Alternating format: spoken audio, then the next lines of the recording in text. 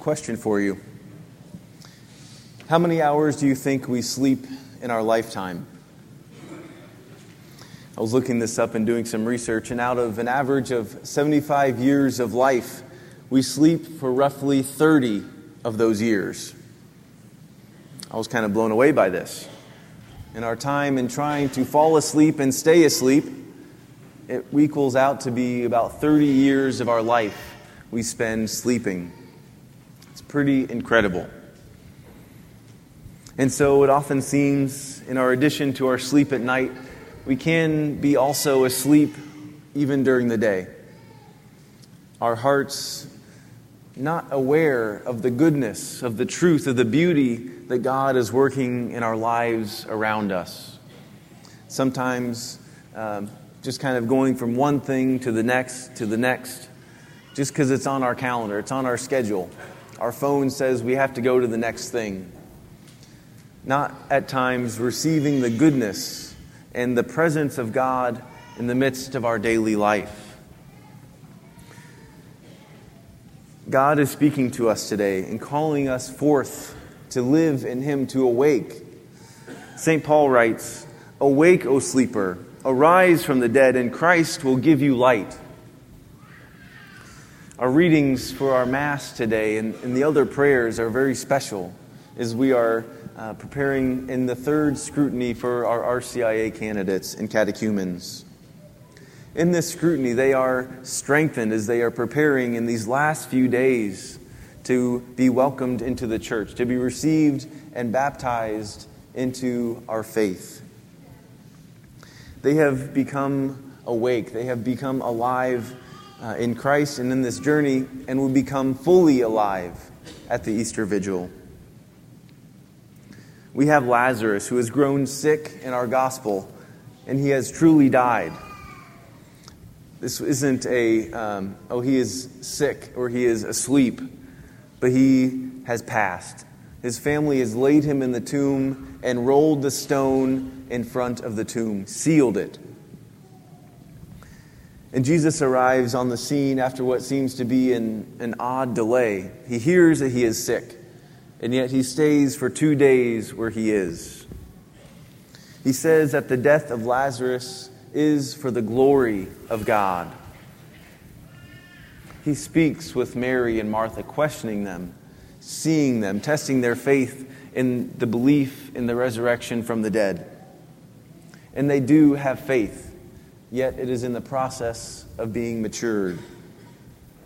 Jesus, he weeps at the tomb of Lazarus. This is a powerful phrase, that Jesus wept. Some think, and this is also, there's many truths and levels to Scripture. He weeps at the death of his friend Lazarus. I think also he weeps at the consequences of sin. In seeing the physical death of his friend Lazarus, the sadness of all those around him, he sees that the consequences of sin are death. And he encounters them again, and especially because just in this next week, as we're getting ready for Holy Week, Christ is in the presence of, in recognizing that he will soon also suffer the consequences of sin and undergo death in his own life. Our Lord comes to the tomb of Lazarus. He commands the stone to be rolled away, that the stench of death be released into the air. Yet Christ invites Mary and Martha, and he invites them to faith, saying, "If you believe, you will see the glory of God." And they do believe. Then comes the command, "Lazarus, come out." And Lazarus gets up out of the tomb and walks to the entrance of the cave. Lazarus comes back to life. Jesus calls forth our candidates and catechumens. He calls them forth, and all of us as well, to come out of the tomb. He calls us by our own name. Awake from your slumber, roll away the stone. Let the light of Christ enter our hearts, and that the light of Christ may come into us and give us life And not just physical life, but spiritual life. For God spoke through the prophet Ezekiel, saying, "A new heart I will give you, a new spirit I will put within you.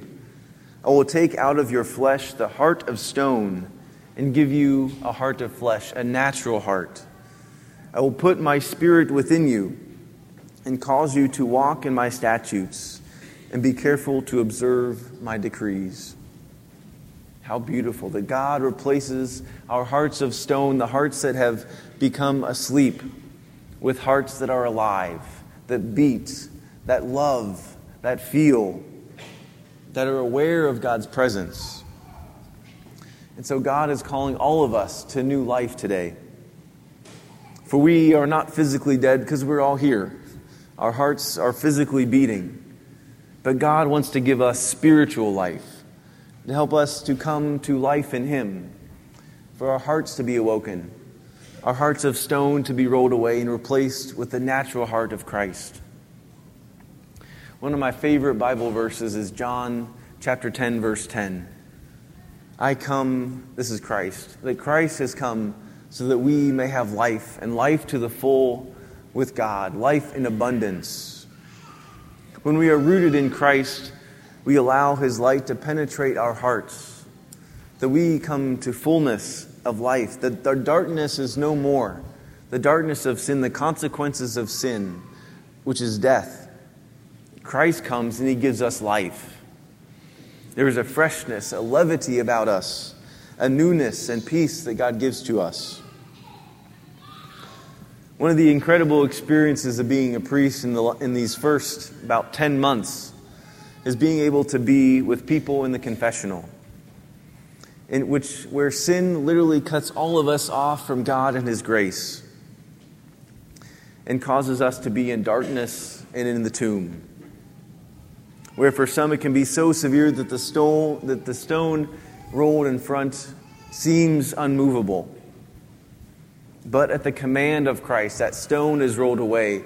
Christ, the light, comes in and gives all of us new life. Our hearts are restored, and we are given just a newness, a levity. The weight of sin is lifted. We come to new life in Christ. Christ says, "I am the resurrection and the life. Whoever believes in me, even if he dies, will live." Jesus then commands that the stone be rolled away. When we walk into the confessional, then that stone is present. God commands that stone to be rolled away. When we all walk out of the confessional, God's light has pierced our hearts. He has given us new life in Him. There's no more sin. It is restored. Our hearts are restored. God Himself shouts into the tomb, "John, Claire," He shouts our name, "Come out. I want to give you new life." When we go to confession, Christ calls us forth to new life. He removes our stony hearts and gives us natural hearts. Lazarus, bound by the burial cloths, is commanded by those around him to be removed. Our sins are removed. The burial cloth, so we are set free. No more bound by sin, no more bound by death. That we can walk out into the world free, not encumbered by sin. And we are strengthened and given this new life primarily and first in our baptism, strengthened through confession, and restored also through the Eucharist. Today, when we come to receive our Lord, when we walk up this aisle, let our hearts be restored. Let God come into our hearts and give us this new life. The hour has come for you to wake from sleep, for salvation is nearer to us now than when we first believed. The night is far gone and day is at hand. Let us then cast off the works of darkness and put on the armor of light. Jesus is the resurrection and the life. He who believes in Him will never die, but will see and encounter and receive the light of life.